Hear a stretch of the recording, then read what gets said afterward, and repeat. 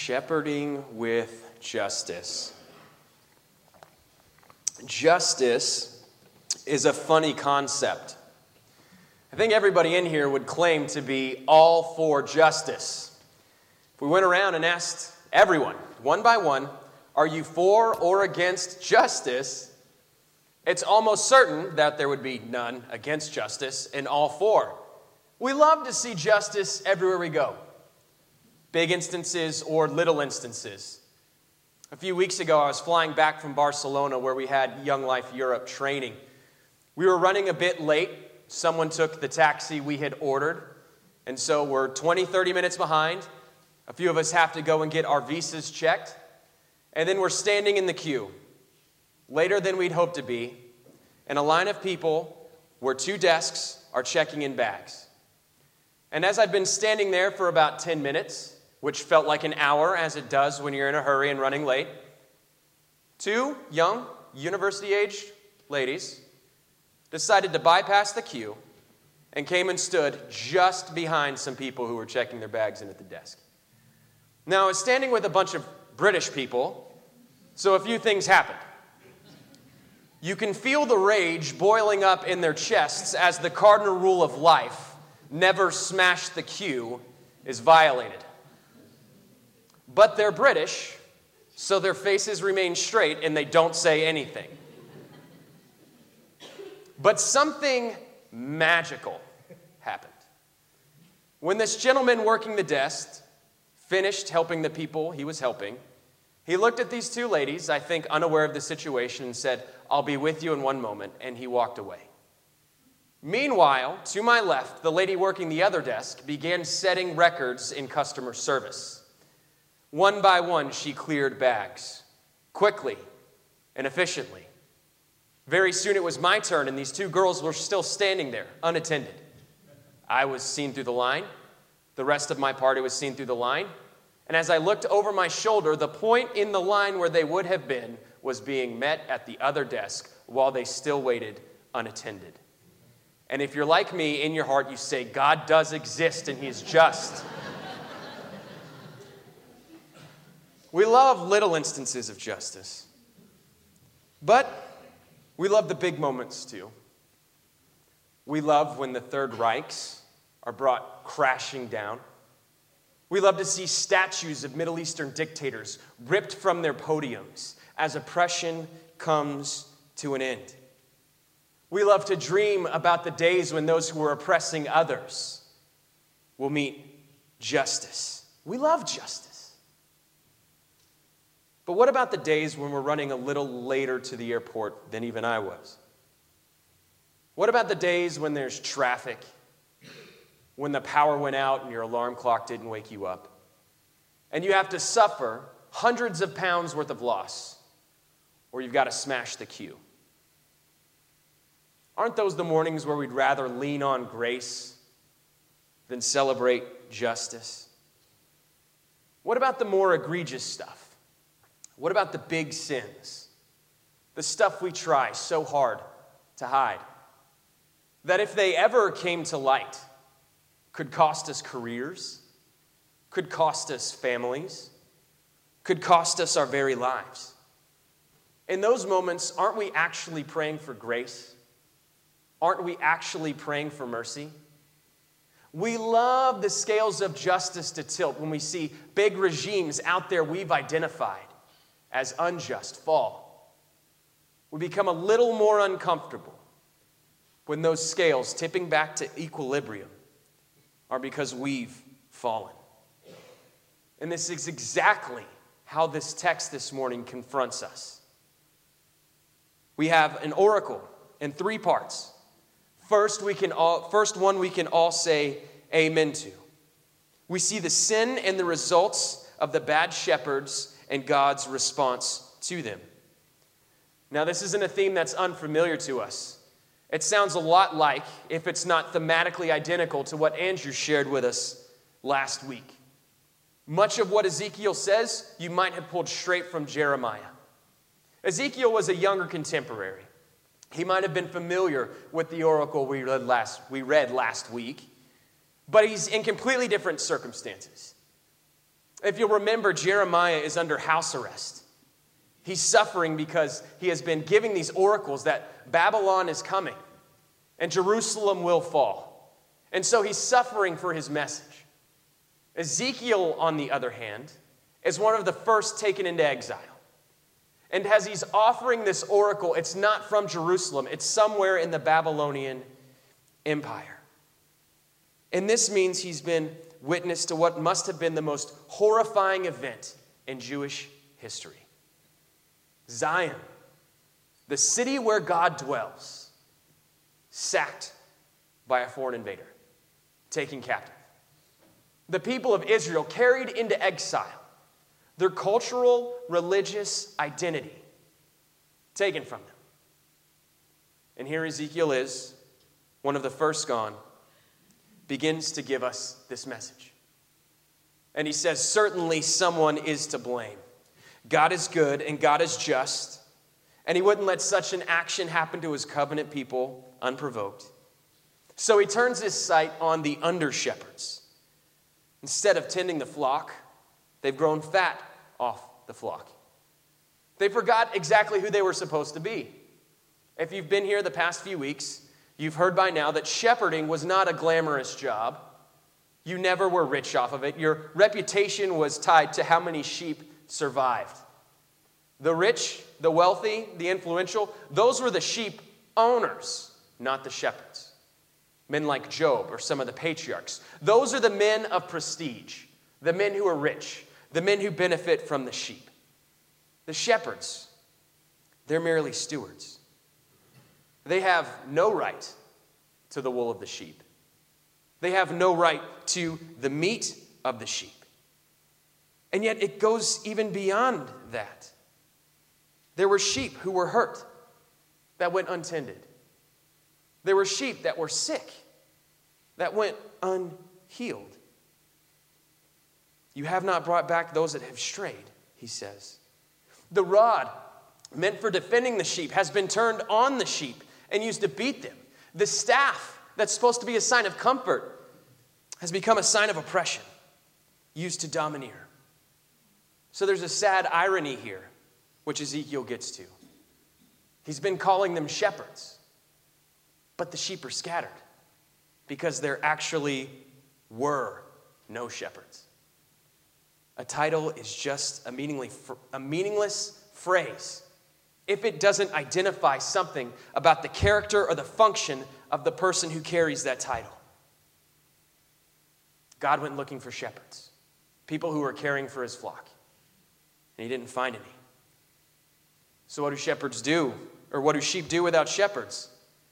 They scatter, and they become food for wild beasts. And yet Ezekiel pushes the image even harder. Not only have you been a bad steward of God's sheep, he says, you have become the wild beasts. You're the ones feeding on the flock, slaughtering them and killing them and eating them. The flock you're meant to tend for has become prey, your prey, and they have scattered. So what is God to do? Well, he does what any good sheep owner would do if the shepherds are rubbish. He fires the shepherds. The events of Zedekiah's disgraceful end might not have been known to Ezekiel. If you remember the story, Zedekiah loses his rule. He's blinded. They blind him with hot pokers, and then they take him into captivity. And though Ezekiel might not have been aware of this as he writes this, his audience may have been. So you can almost hear the claps, the standing ovations. Yes, our leaders, our unjust leaders who have led us to this point have come toppling down. And I don't need to parade a bunch of examples to illustrate that God still does this in front of you. We've all seen this before. We've all seen church leaders, local, national, global, who experience success, whom God seems to be doing mighty and great things through. Let that success go to their head, go unchecked, allow pride to come in. And before long, some sort of scandal, administrative, moral, sexual, financial, is exposed, and justice is brought into the situation. We've seen it with political leaders who seem to be doing so much good for the people, and yet they come crashing down. We've seen oppressors topple and fall, and at each time we've praised, we're reminded here that down through the centuries, God does not stand for the oppression of his sheep by the under-shepherds. He does not employ them to become wild beasts. He employs them to defend the flock. So much for the bad shepherds. God's rid of it. Hallelujah, we might say. But the sheep are still scattered. Some are weak. Some are sick. Some are injured. But all of them are scattered. I love living in Scotland because this mental picture becomes so much easier having driven through the highlands or through the landscape. And you can just see countless sheep spread out on a hill. So if we multiply that by thousands, millions even, we start to get a picture of what's happening here. One of my favorite images in all the Bible. God promises to seek out and bring back every sheep.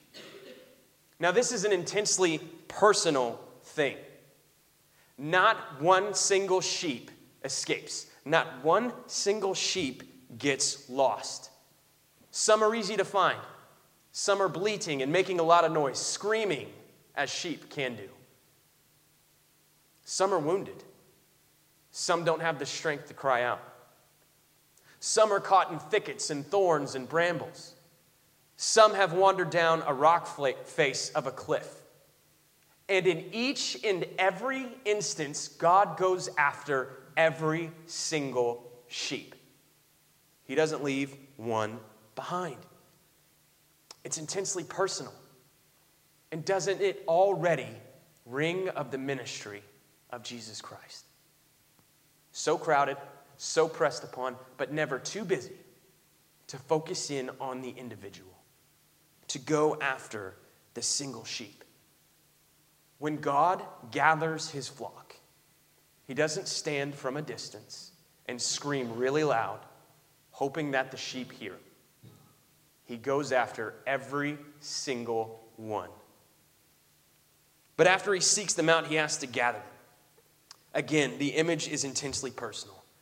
Because at this point, what the shepherd has to do to ensure that each sheep is safely in the fold is pick that sheep up, put it over his shoulders, and march it back to the flock. Now you can almost feel the heartbeat of an Israelite thumping in his or her chest at this point. As they're wasting away in exile, not sure when they're going to go back to their homeland, this oracle, this promise, God has not forgot any one of you. He knows every single one of you, no matter how loud or how quiet you are, no matter how injured or far away you are. Not one single Israelite will escape his notice. He's going to bring them back. And so you can imagine the amens, the hallelujahs. Our God is just.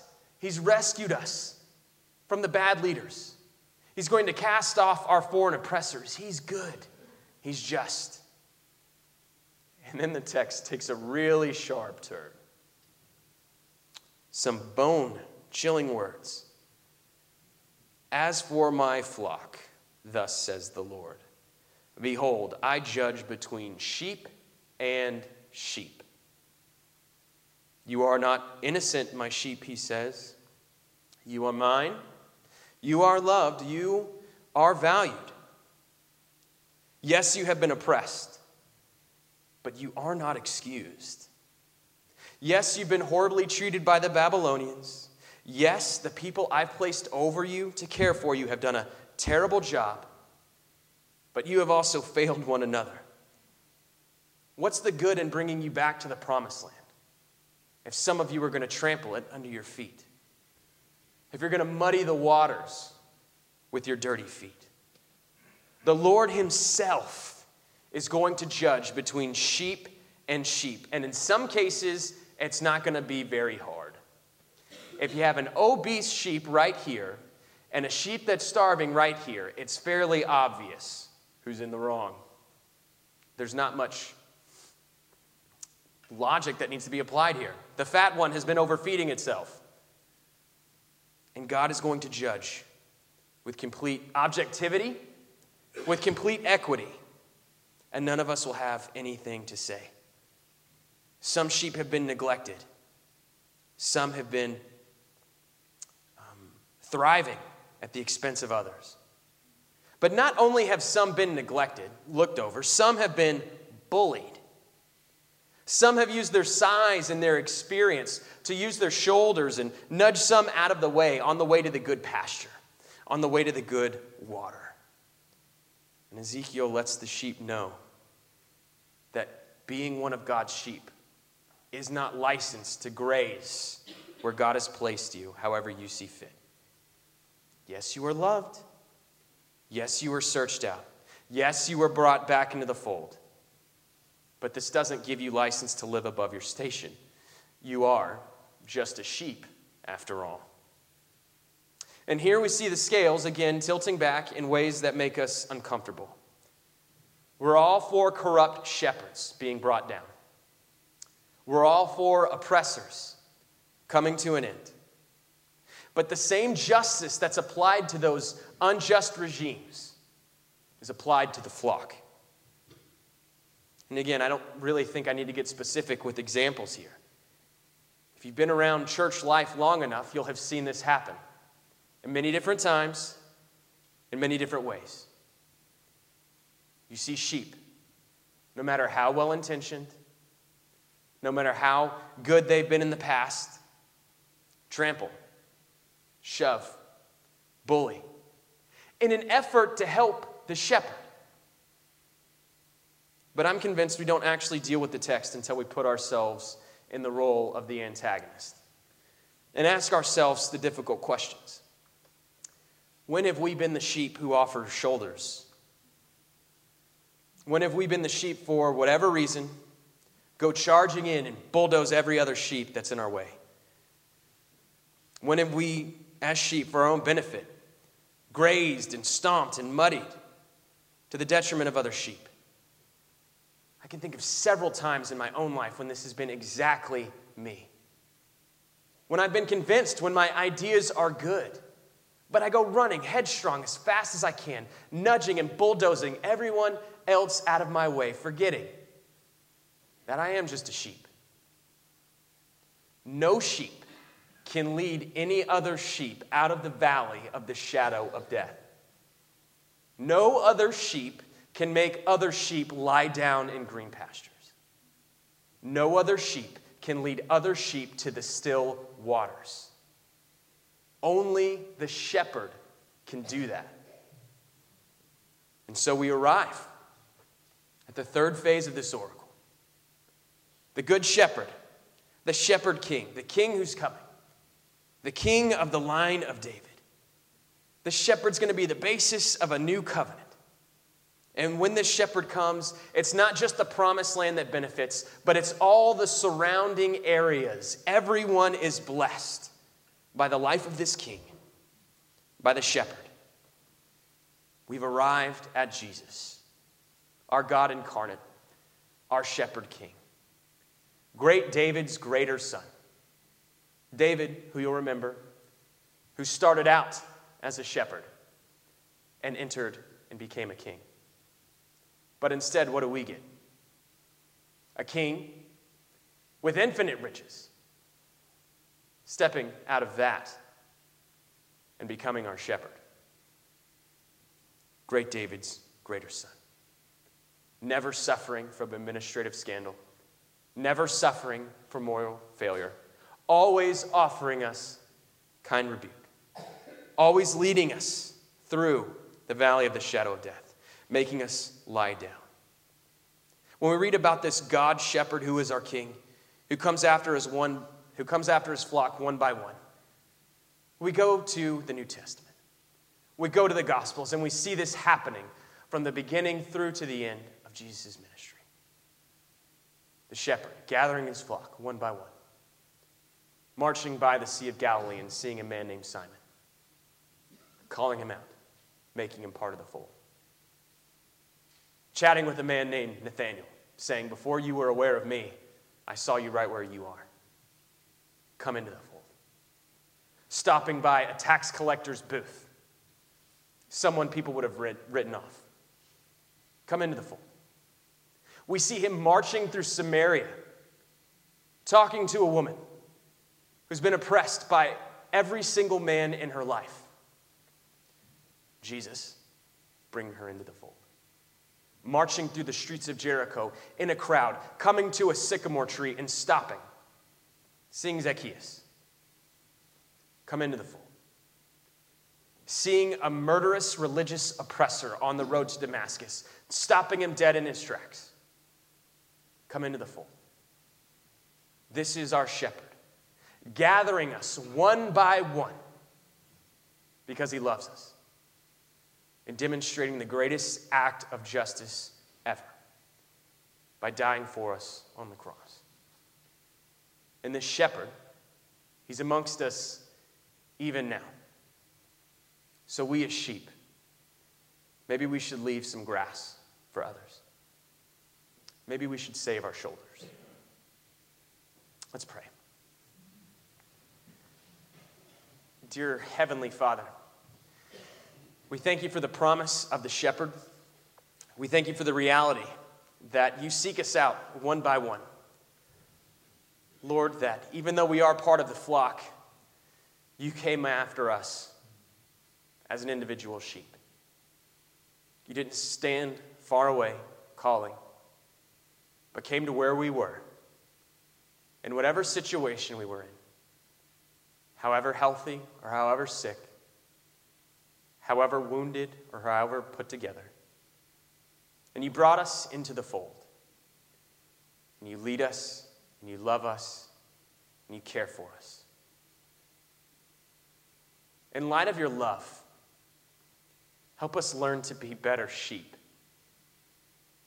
Sheep who let the shepherd do the shepherding. Sheep who don't wander about trampling.